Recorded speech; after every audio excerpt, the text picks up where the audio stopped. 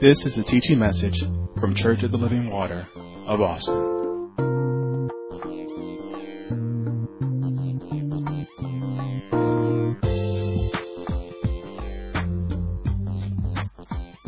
Turning your Bibles to Mark chapter 9. We're going to be spending quite a bit of time in Mark chapter 9. And this is a passage that I touched on during the family life teachings. And there's some passages that you touch and they touch you back.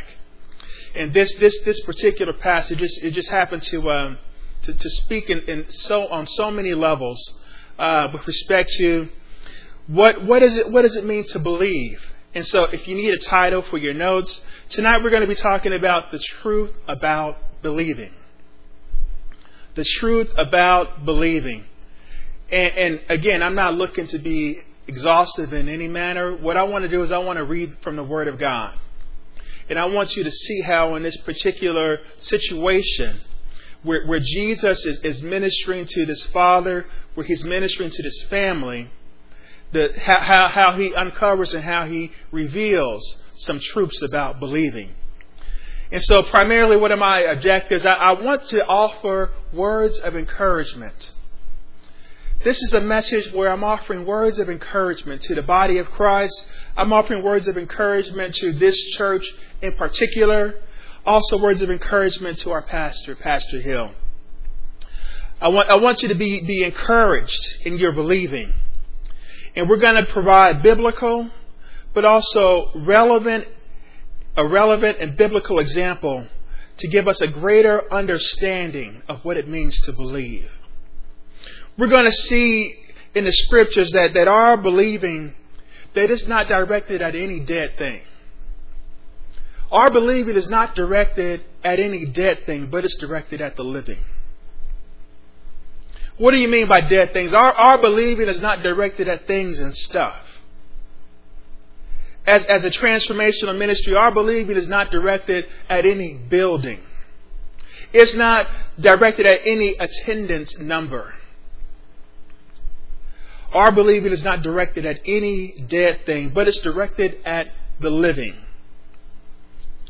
We're going to see in the scriptures that we believe on the Lord Jesus Christ. That our believing is based on the Lord Jesus Christ. That in fact that Jesus, He is the promise. That Jesus is the promise that forms the basis for our belief. This is just what I want you to see in the scriptures that we're going to read tonight. We're going to see in the scriptures that we believe that His purpose will be accomplished in men. And we're going to dig into that. Not that His purpose might be accomplished in men, not that His purpose can be accomplished in men, but that His purpose will be accomplished in men. And I believe that this teaching is especially relevant for this ministry because the essential call of this ministry is the restoration of this generation. And so there are 6 things that you're going to pick up, and I want to give you these 6 things at the beginning so that you can order your notes. And I want you to kind of pull away from just writing, and just begin to listen. Because as you listen, you're going to hear things that God is saying to you specifically. So listen, if you want to write, get your pens out. This is your time to write. So we're going to talk about, number 1, that believing is based on the Word of God. Believing is based on the Word of God. Number 2, one thing that you need to understand about believing, the real truth about believing, is that those that do not believe, they will criticize. There's going to be haters out there. Those that do not believe, they will criticize. Listen, we're talking about the real truth about believing, the truth about believing. One thing that you have to know about believing is that you are going to have to speak up. God is calling in this season, in this time, for you to open up your mouth. You're going to have to stand apart from the mainstream and from the crowd. You're going to have to be marked. People are going to know what it is that you believe. and that what you believe is not necessarily what they believe, you're going to have to be different from the mainstream. Number 4, listen, if you really want to know the truth about believing, and I know it may be hard for some of you all that are so used to pleasing people, is that the truth about believing is that you're not going to appease your critics. In believing, your believing is not to make friends with the world. Your believing is not to say, well, look, I've given you this truth. I've given you this great revelation. And then let's all come together in a hug. No. You're not going to appease your critics. Listen, if you really want to know the truth about believing, you need to know that believing, it's not a one-time event. It's not something that you just did that one time and now it's good forever. No, it's not a one-time event. We're going to talk about that it's ongoing, that it's a profession. It's a profession. It's what you have to put to work. And the last thing, again, this is not an exhaustive understanding on believing, but this is what these scriptures were speaking as I was reading and studying, is that believing continues until the end. Believing continues until the end. Amen? So go to Mark chapter 9. We're going to start with verse 14. Let me just kind of give you some settings of what's happening in Mark chapter 9. So Jesus is ministering, and he's pulled away from the people. And he's gone up into a high place, a mountainous place.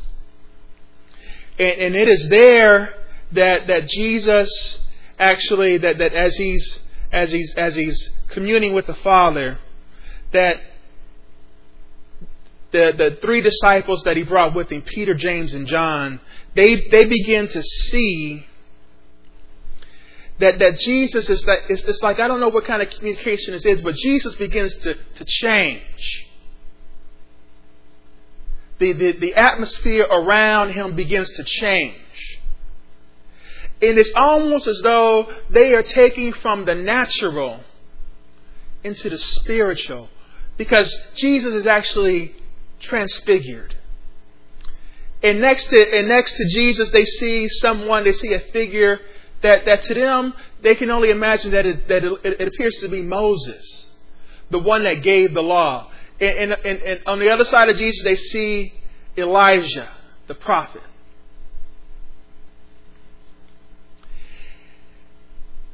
And in this, Peter comes forth and he says, let's build three booths.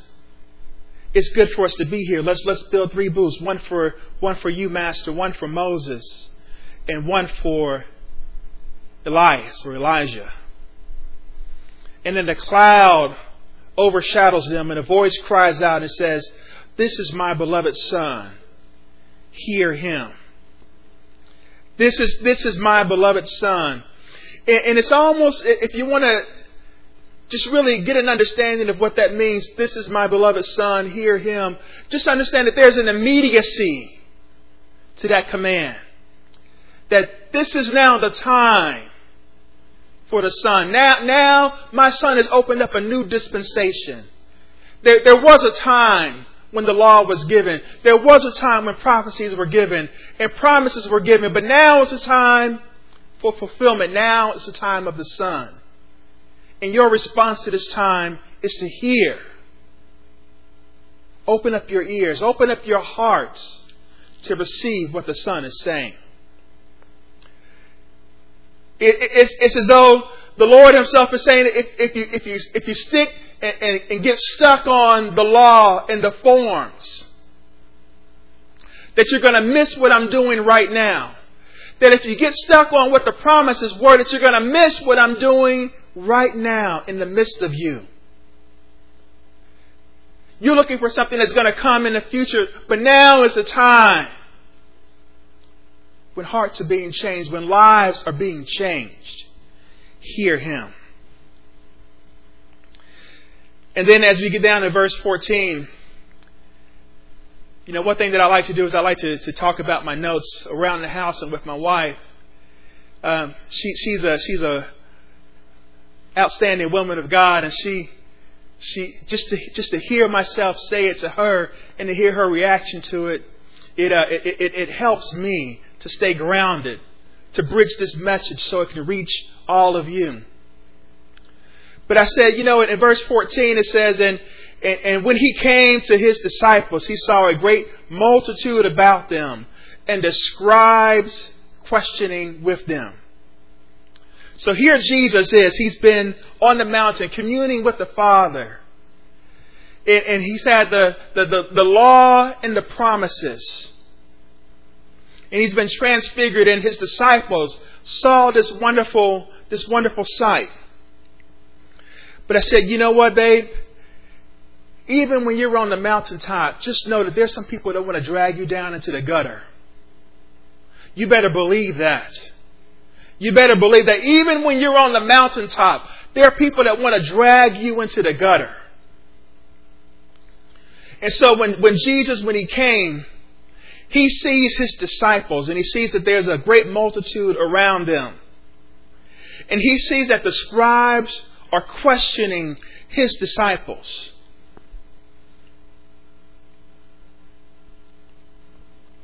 And Jesus immediately, He goes and He begins to confront the scribes. He asks them, why are you questioning my disciples? Why are you questioning my disciples?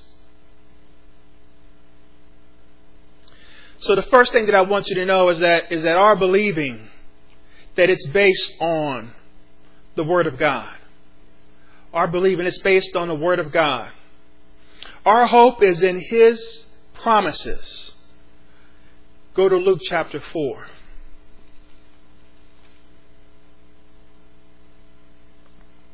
Luke chapter 4.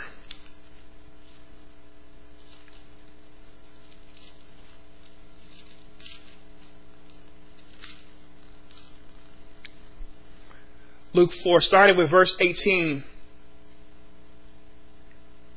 We'll just jump up to verse 17 just to set the context. This is Jesus, and He's in a synagogue. That's what's His custom. And they bring to Him, and there was delivered unto Him the book of the prophet Isaiah. And when He opened up the book, He found the place where it was written, "The Spirit of the Lord is upon me, because He hath anointed me to preach the gospel to the poor. He hath sent me to heal the brokenhearted, to preach deliverance to the captives, and recovery of sight to the blind, to set at liberty them that are bruised, and to preach the acceptable year of the Lord." And then He closed the book, and He gave it again to the minister and sat down. And the eyes of all the men that were in the synagogue were fastened on Him. And He began to say to them, This day is this scripture fulfilled in your ears. Jesus is saying that, listen, there have been times of promises, but the Lord says that He was going to pour out His Spirit and declare the gospel to the poor, that He was going to heal the brokenhearted, that He was going to deliver captives, and recovery of sight to the blind, and set at liberty those that have been imprisoned, those that have been bruised. That there will come an acceptable year of the Lord. Jesus says, now is the time. In Christ, He is our hope. Jesus, He is the promise. And so our hope is in His promise. Our hope is that in Jesus Christ, that there is healing. In Jesus Christ, there is deliverance. In Jesus Christ, there is restoration. And that there is liberty. That in Jesus Christ, now the time has come. Where before we were not able. Where before we were restrained. But now it's the acceptable year of the Lord.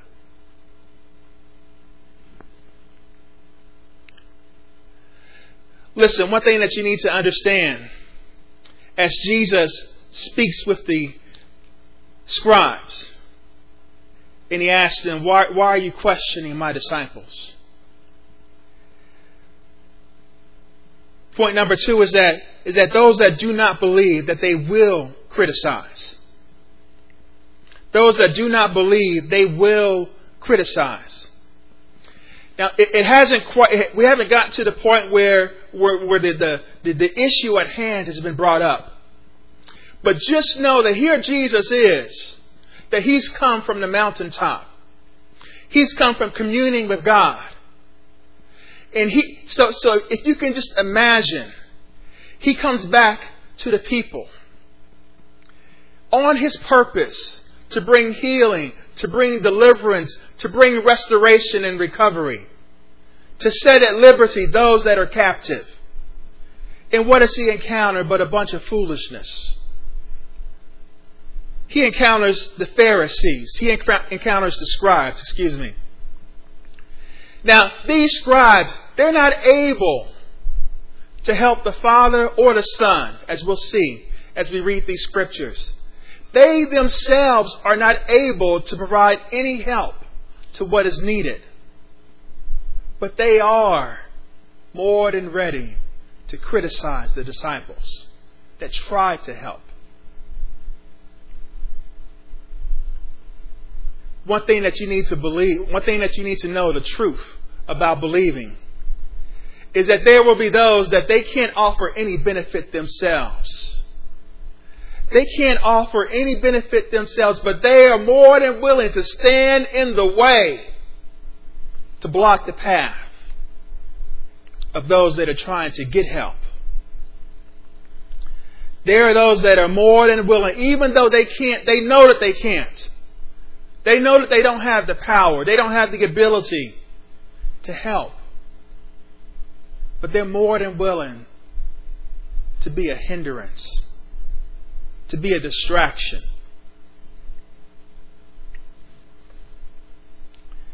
Verse 15 in Mark chapter 9. And straightway all the people, when they beheld Him, were greatly amazed. And running to Him, they saluted Him. Verse 16. And He asked the scribes, what question ye with them? Why are you questioning my disciples? And what I love about this is that he's asking the scribes, he says, why are you questioning my disciples? But in verse 17 it says, and one of the multitude answered and said, Master, I have brought unto thee my son, which hath a dumb spirit. So listen,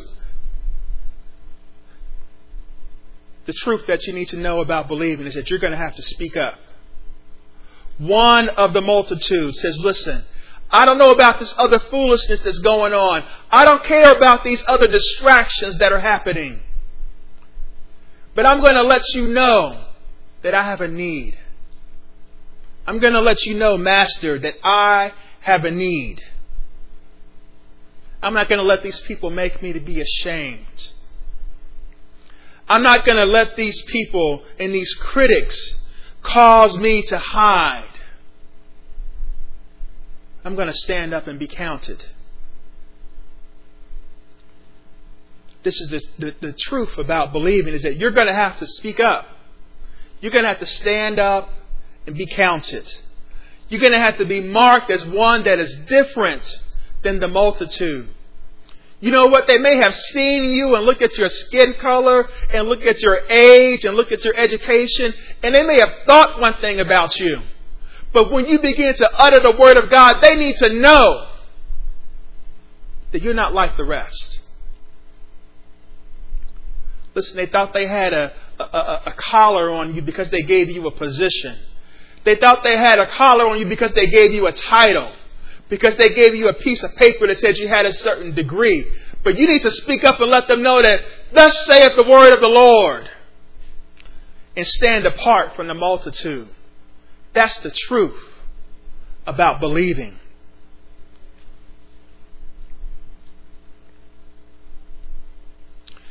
What I love about this and something that really spoke to me. This is one of the things that gripped me about this passage of Scripture, is that this father, he's speaking up.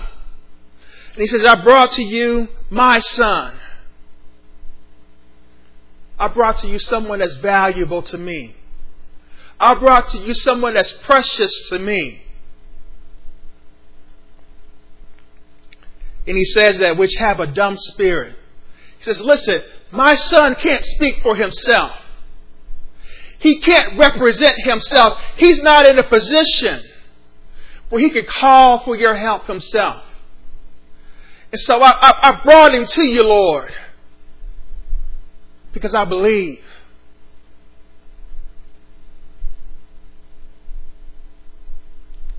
You're going to have to speak up, not just for yourself. You're going to have to speak up for others. You're going to have to speak up for those that cannot speak up for themselves. For those that have been beaten down so much that they believe the label that people have put on them. That have been called out of their name so much that they call themselves that same thing. And they think that it's a badge of honor. You're going to have to speak for those that can't speak for themselves. This is the truth about believing.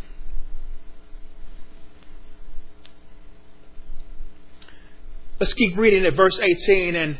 And wheresoever he taketh him, he teareth him. He's talking about this spirit that has a hold of his son. And he foameth and gnasheth his teeth, and pineth away. And I spake to thy disciples that they should cast him out, and they could not.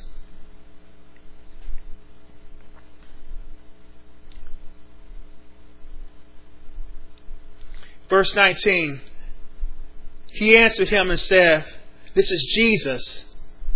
And he's given an answer. He says, O faithless generation, how long shall I be with you? How long shall I suffer you? Bring him unto me. Listen, as I was reading in the commentaries, and I'm so thankful that our founding pastor, he established ministry classes to teach us how to dig into the Word of God, how to go past what the commentaries are saying, how to find consistency and coherence throughout the Scripture, because Scripture explains itself. Because when I first saw this thing and I said, oh, faithless generation, is Jesus telling his father that he has no faith? But then I realized in the other scriptures, in Matthew chapter 16, go there.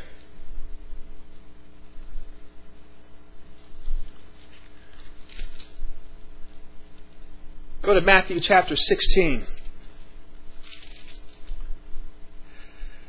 It says, the Pharisees also with the Sadducees came and tempted, desiring him that he would show them a sign from heaven.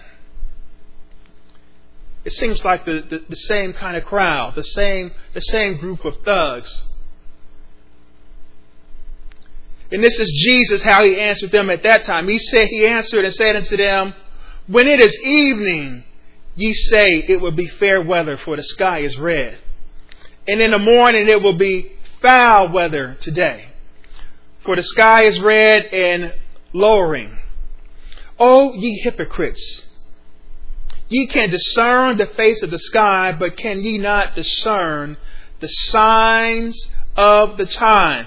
He says you can discern these natural things, but can you not see the acceptable year of the Lord? And he says in verse 4, a wicked and adulterous generation seeketh after a sign, but there shall no sign be given unto it, but the sign of the prophet Jonas.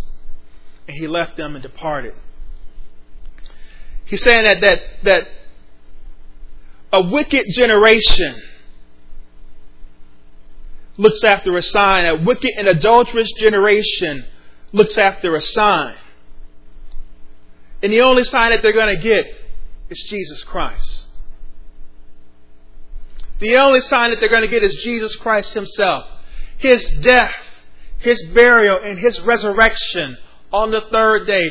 Just as Jonah went into the belly of the big fish and came out 3 days later, Jesus is giving them a foreshadowing in the manner in which he would die and be resurrected. He says, this is the sign that you're going to get. And so when Jesus talks to these people, he's speaking to those scribes that came with their questions and their harassments. I likened it to, if you can imagine that many of you have children, or you've had children that have been in the school system, that you get called up to the school and you walk into the office of the school, and immediately you meet the vice principal, and they start telling you about Spirit T-shirts. And you meet with some counselors, and they start telling you about some other events and some PTA activities and some other things that you could get involved with and that could be happening. I mean, I don't know if you know it or not, but you can't just walk into the schools. You have to go through these checkpoints. Imagine Jesus is coming down from the mountain. He has to go through these checkpoints with people asking him and presenting with him with this foolishness. And what if when you went to the school and you got past the vice principal about the Spirit T-shirts, and you got past the counselors about the PTA meetings, you found out that your child was in a nurse's office because they were sick? What feelings, what attitude would you have to those administrators that blocked your way? We know that Jesus came to heal. He came to set at liberty. He came to restore. And as soon as he comes from the mountain, he's greeted with foolishness. And not just foolishness of any kind, but these people are obstructing the way. They're blocking the way of someone that's really hurting, someone that needs help. And so if you can just imagine that as he's telling them, he says, "O faithless generation, how long shall I be with you?" He says, I can't believe you blocked the way. I can't believe you blocked the path. This man needs help. This young man needs help. Listen. Point number 4. Something that you need to know about believing. Something that you need to know about believing is that you're not going to be able to appease your critics. You are not going to be able to appease your critics. There are some people that they want to see you fail so bad that they will stand in the way of others that you could help. And it doesn't matter that you've helped others. It doesn't matter that you have a track record, that your ministry has been found faithful. There's going to be those that will always bring up the gender issue with our pastor when we've already addressed it. Listen, there are going to be those that bring up the location of our ministry when we've already addressed it.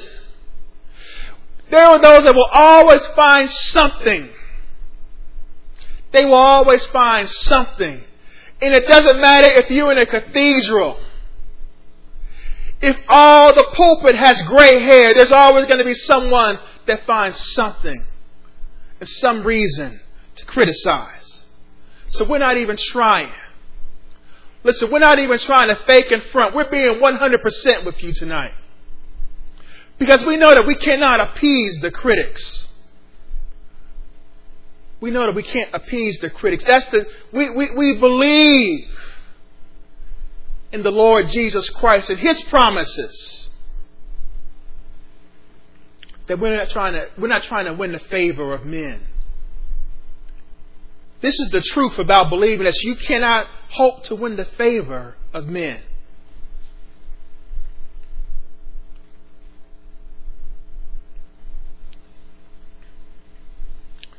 Back in Mark chapter 9.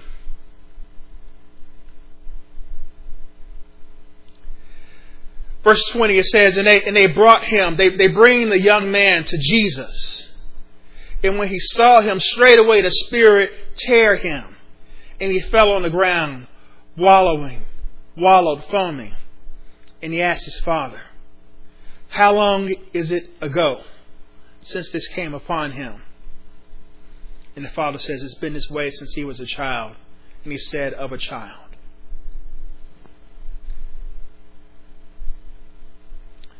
Jesus is saying, how long is it ago since this came upon him? And when I look at the scripture and I look at this term, how long? How long? And I look at it in verse 19 where it says, how long? I know that Jesus is not just talking about chronology, but he's talking about a time of opportunity, a season of opportunity. And so he's asking his father, how long? Not just how long has it been going on chronologically, not how many years, how many days. He's asking the father, I see what you have to deal with. I see what you've had to sacrifice your life for. He says, how long have you had to deal with this? How long have you carried this burden? How long have you had this weighing on you? How long have you borne this weight?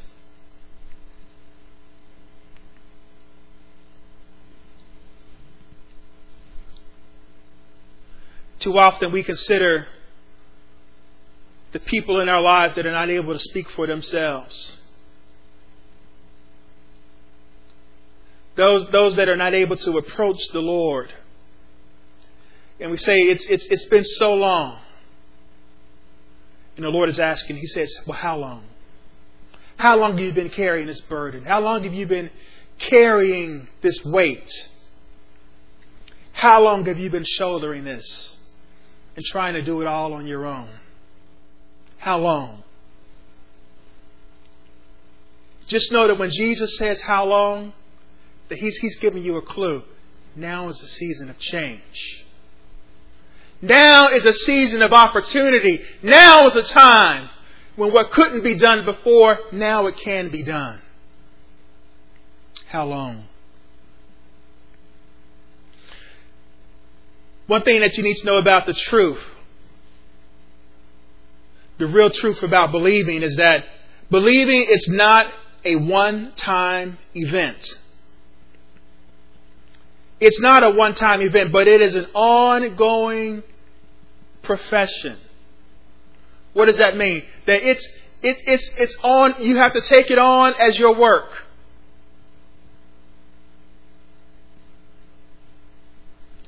And I like that word profession because it means that don't take it on like you're an amateur, like you're doing it part-time. No, believing is a full-time thing. Have you ever seen an amateur do something and then you see a pro come behind them at the excellence that they're able to bring to that? Believing, it's not a one-time thing. It's an ongoing profession. Listen, you're going to learn new information. You're going to face new challenges. But you must hold fast to your belief. I can only imagine his father was like, look, this child, I can't give up on him. He's too valuable to me. I can't just leave him to the wayside. I can't leave him to his own devices. Lord, I know you have a purpose for him. Lord, I know you have a plan for his life. I can't let him go.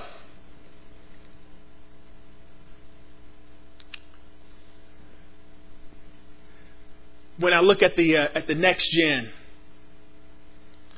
and those that are rising up to what God has called them to, I hear in their voices the echoes of their parents, the echoes of those in this ministry that have prayed and says that they're just too valuable for us. We can't let them go. What God's purpose and His desire for their lives, it's just too great.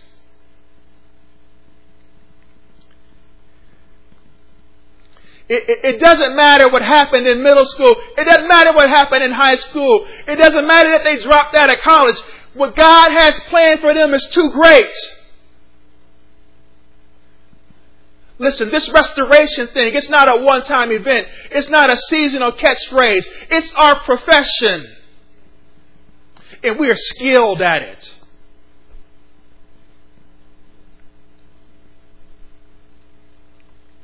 There's a difference between seeing an amateur and seeing a professional at work.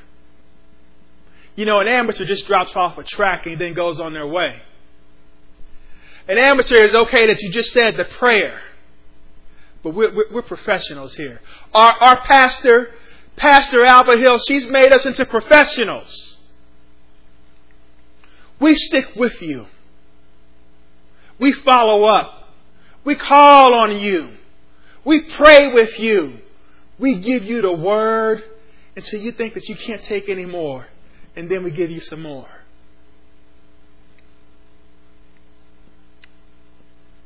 We give you the opportunity to express your faith. And when we gave you the opportunity and you chickened out and you backed out at the last minute, we build you up again and we give you another opportunity because we're professionals. Restoration is our profession. We're not amateurs at this thing. We're not trying to churn through numbers and say as long as we get enough, in the door, then it doesn't matter if some fall away, that we'll still have what we need at the end. No, we're professionals. We want all of you. We want every single last one. We're laboring with you. Listen, believing, this is the truth about believing. It's not a one-time event. It's an ongoing profession.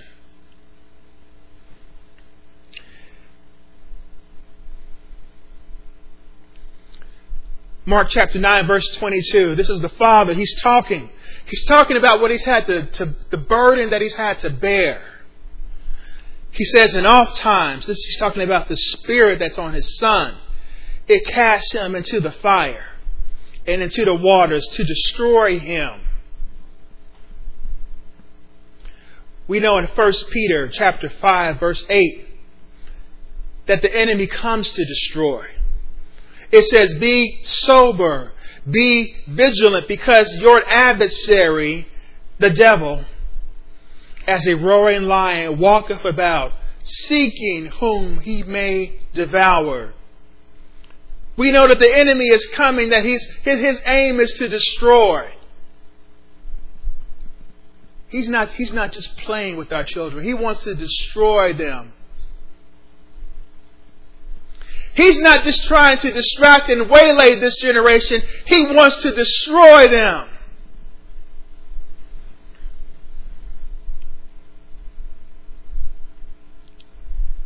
And so the Father, He says to Jesus, finishing verse 22, He says, but if thou canst do anything, have compassion on us and help us.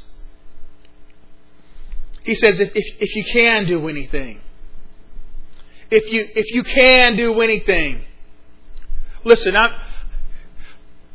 I'm carrying this. I've been carrying it this long. I'm going to carry it some more. But if you can do anything to help,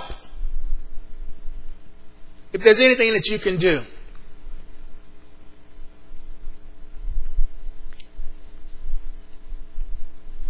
this is what you need to know about your believing. Point number 6. Your believing must continue until the end. Your believing must continue until the end.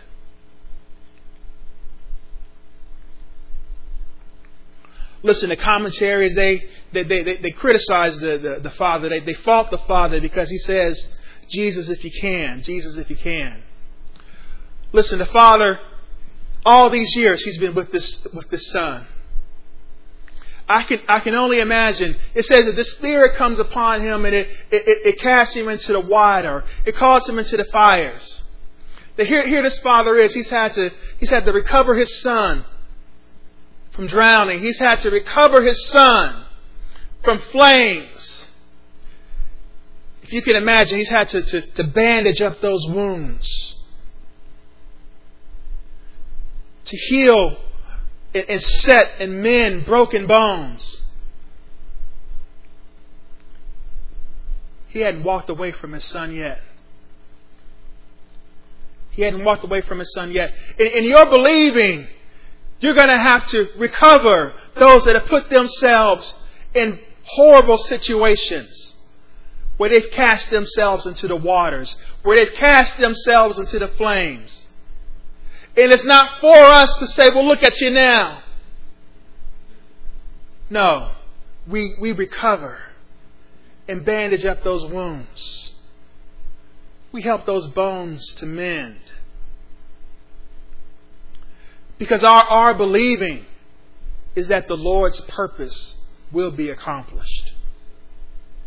Our belief is that this is the acceptable year of the Lord. That listen, now is the time is open for recovery to happen, for healing to happen, for restoration to happen. We're believing this. We're believing this.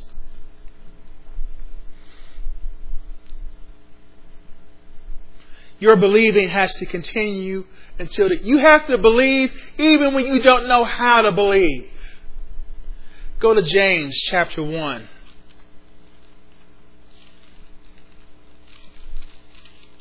James chapter 1.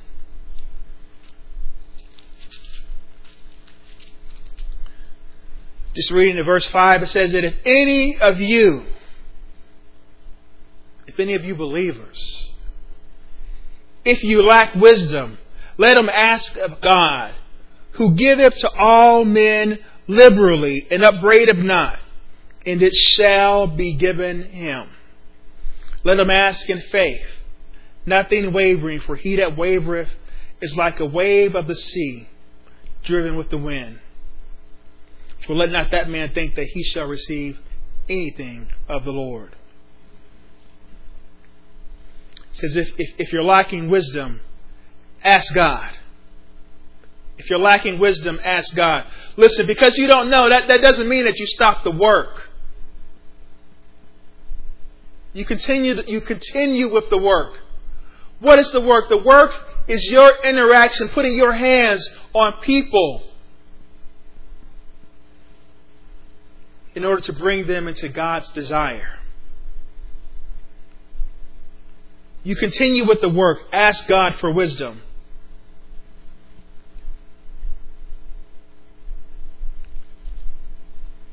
Jesus, He turns the Father's request, He turns it back on Him. The Father says, if you can do anything, have compassion on us and help us. Here's the help. Here's the help. Jesus says to him, if thou canst believe, all things are possible to him that believeth. All things are possible to him that believeth. And what I love is that the Father, He doesn't argue with Jesus. He doesn't tell him about the time last week when the boy was in the fire and he had to pull him out of the fire. He doesn't tell Jesus about when the boy was had thrown himself into a lake and he had to recover him from the waters. He says, straight away the father of the child cried out and said with tears, Lord, I believe. Help thou my unbelief. The father says, Lord, I put my hands to the work. I've done all that I know to do. I've exerted the strength that I have, and I've gone as far as I think I can go, but I need your help because I'm not at the end. I've done what I need to do, but I need your help because we're not at the point of change.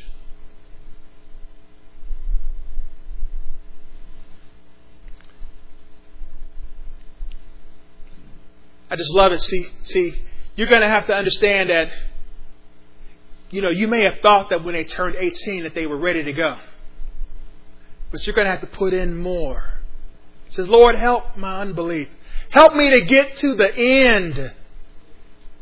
You thought when you got them out of college that was all you needed to do. And you find out that no, there's more. That there's more. Says, Lord, I almost went broke putting them through school. Help my unbelief. Help me to keep on until we get to the end. Your believing, it continues until the end. It continues until the end. Go to Romans chapter 8. I'm just going to go there, verse 24. Write it in your notes. It says, for we are saved by hope. But hope that is seen, it's not hope. For what a man seeth, why doth he yet hope for? For if we hope for what we see not, then we with patience, steady working, that we wait for it. That we wait for it. That in our believing, we believe because what we are looking for is not yet present. If they were where they needed to be, you wouldn't need to believe. And just know that just because you think that they're where they need to be, they're not where they need to be. You need to continue to believe. You parents with the good children,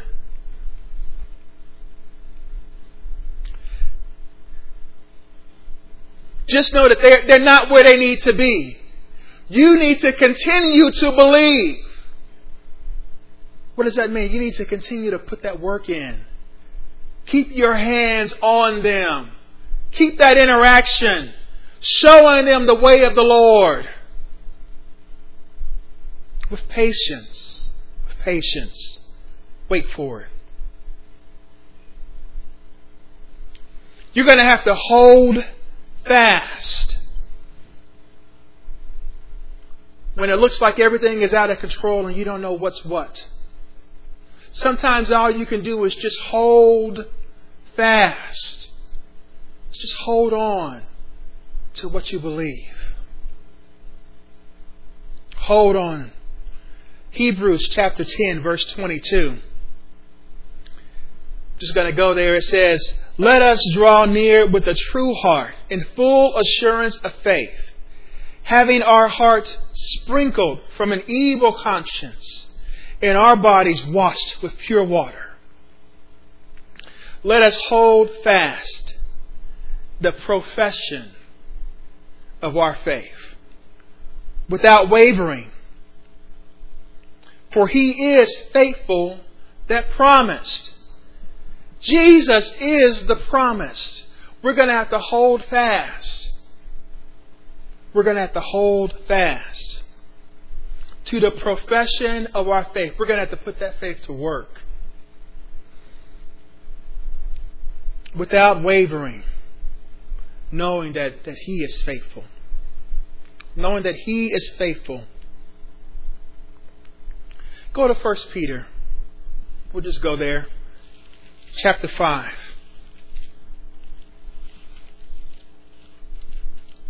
1 Peter chapter 5.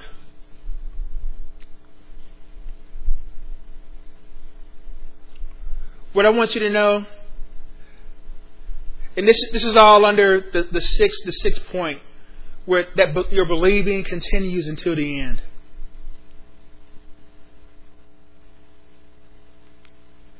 Know that we are saved by hope. Know that we must hold fast. Also know this in believing until the end, is that grace is at work in you. Grace is at work in you. 1 Peter chapter 5, verse 10, it says, but the God of all grace, who have called us into His eternal glory by Christ Jesus, after that ye have suffered a while, after you've borne those burdens for a while, make you perfect, establish, strengthen, settle you, that the Lord will make you complete, that He will establish you. When you thought that your feet were going to slip, He is your fortress. He is your strong tower. That He will strengthen you when it looks like you're at the end of your strength. The Lord will strengthen you. His grace is at work in you and settle you. He's going to remove those doubts. He's going to remove that anxiety that has you tossing and turning, wondering, Lord, are you going to work it out? He's already worked it out.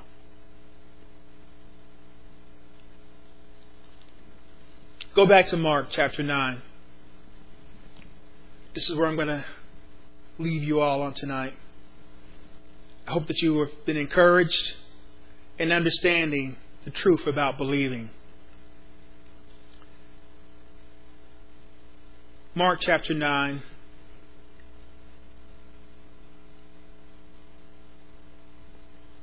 The Father, He cries, He says, help my unbelief. Verse 25. When Jesus saw that the people came running together, He rebuked the foul spirit, saying unto him, thou dumb and deaf spirit, I charge thee, come out of him and enter no more into him. I just love when Jesus heals, He makes sure all the bases are covered. He says, come out and don't enter anymore. And the spirit cried and rent him sore and came out of him, and he was as one dead, inasmuch that many said, he is dead. But don't you know, when we are without strength, that He is our strength? Verse 27, but Jesus took him by the hand and lifted him up, and he arose. And when he was coming to the house, this is now Jesus.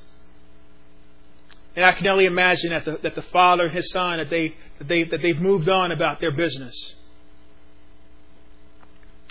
And here Jesus is, He's with His disciples, and they have questions in their minds. Because they're saying, Lord, we believe also. Why were our prayers not effective? And when He was come into the house, His disciples asked Him privately, why could not we cast him out? Why couldn't we cast him out? Then He said unto them, Jesus is talking, this kind can come forth by nothing but by prayer and fasting. Just know that God's grace is working in you, but God's grace is also working through you. A lot of commentators, they had some concerns about, well, what does this mean by prayer and fasting? Does it mean that His disciples didn't have a fasted life? Does it mean that they were not prayerful? No, what it means is that this kind could only come out based on what the Father's work had already been. This change could only have happened because of the years that Father had put in. Day after day after day. Challenge after challenge after challenge. Surprise after upset. Not caring about anybody else, but believing that His Son was valuable. He was valuable to Him, and He was also valuable to the kingdom of God. One thing that you know about fasting, that you know about prayer, it's not a one-time event. It's a continuous event. He says this kind comes out because His Father's hand was on Him. And when He got all the way to where He thought He couldn't get any further, the Holy Spirit helped Him get that last bit. And the change came. And the change came. Many of you, you've been working, and you've been working. You don't know. You are this far away from what God has promised you. You've been struggling and you've been trying. And you've been crying the whole time. But don't you know that if you would just go a little further, if you would trust in the Lord and what He's doing, that you'll have your breakthrough. So listen, he says this kind comes out only by prayer and fasting. This comes by constant attention. This comes by true believing. Because now this I love our deacons. They were talking about how they were able to help a gentleman with his family and his family's need. And a gentleman was concerned that they thought that he might be scamming them. And so just the recap is that he offered to prove to the deacons that he did have a family that was in need by putting his family on display. And the deacons said, no, that's not even necessary. And they went their way and said, and one said to the other, let that man be the provider for his house, or something to that effect. Let his family know that God is able to provide. Not from some random people that happen to come by, but because, listen, this man trusted enough to go to the house of God, saying, I'm going to put everything on the line. I've done what I can do. And I'm going to believe and trust that God can make up the difference. So that when he went back to his family, his testimony was like, God made up the difference. Now his family's not looking for men to provide, but they're saying God makes up the difference. When I couldn't go any further, when my strength was at its limit, God made up the difference. As you look at consider the truth about believing, just know.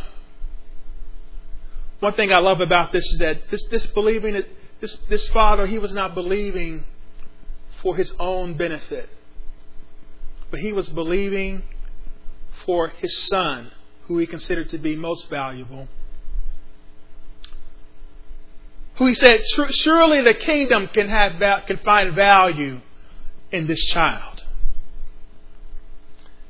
And he put himself out there all those years. Pastor, as you consider your labor in this ministry, as you consider the prayers that go forth for this generation and the restoration of this generation, they're asking for things and stuff that they don't even need. They're looking for breakthroughs in opportunities that should not even be opportunities. Pastor, just know that as you cried out to the Lord, that we are crying also. As you've put your hand to the ministry, that our hands are there as well. That we are putting in the work, interacting with, impacting this generation, because we know that the Lord's will shall be accomplished. Shall be accomplished. Your believing will have its greatest value as you are believing for those that can't believe for themselves.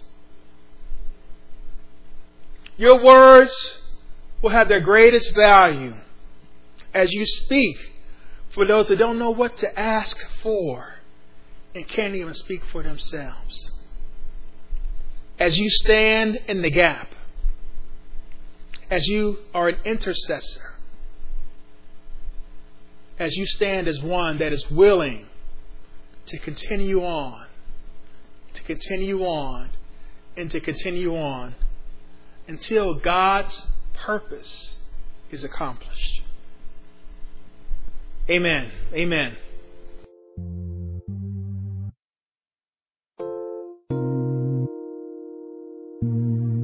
This has been a teaching message from Church of the Living Water at Austin. For more information about our ministry, please go to our website at livingwateraustin.net.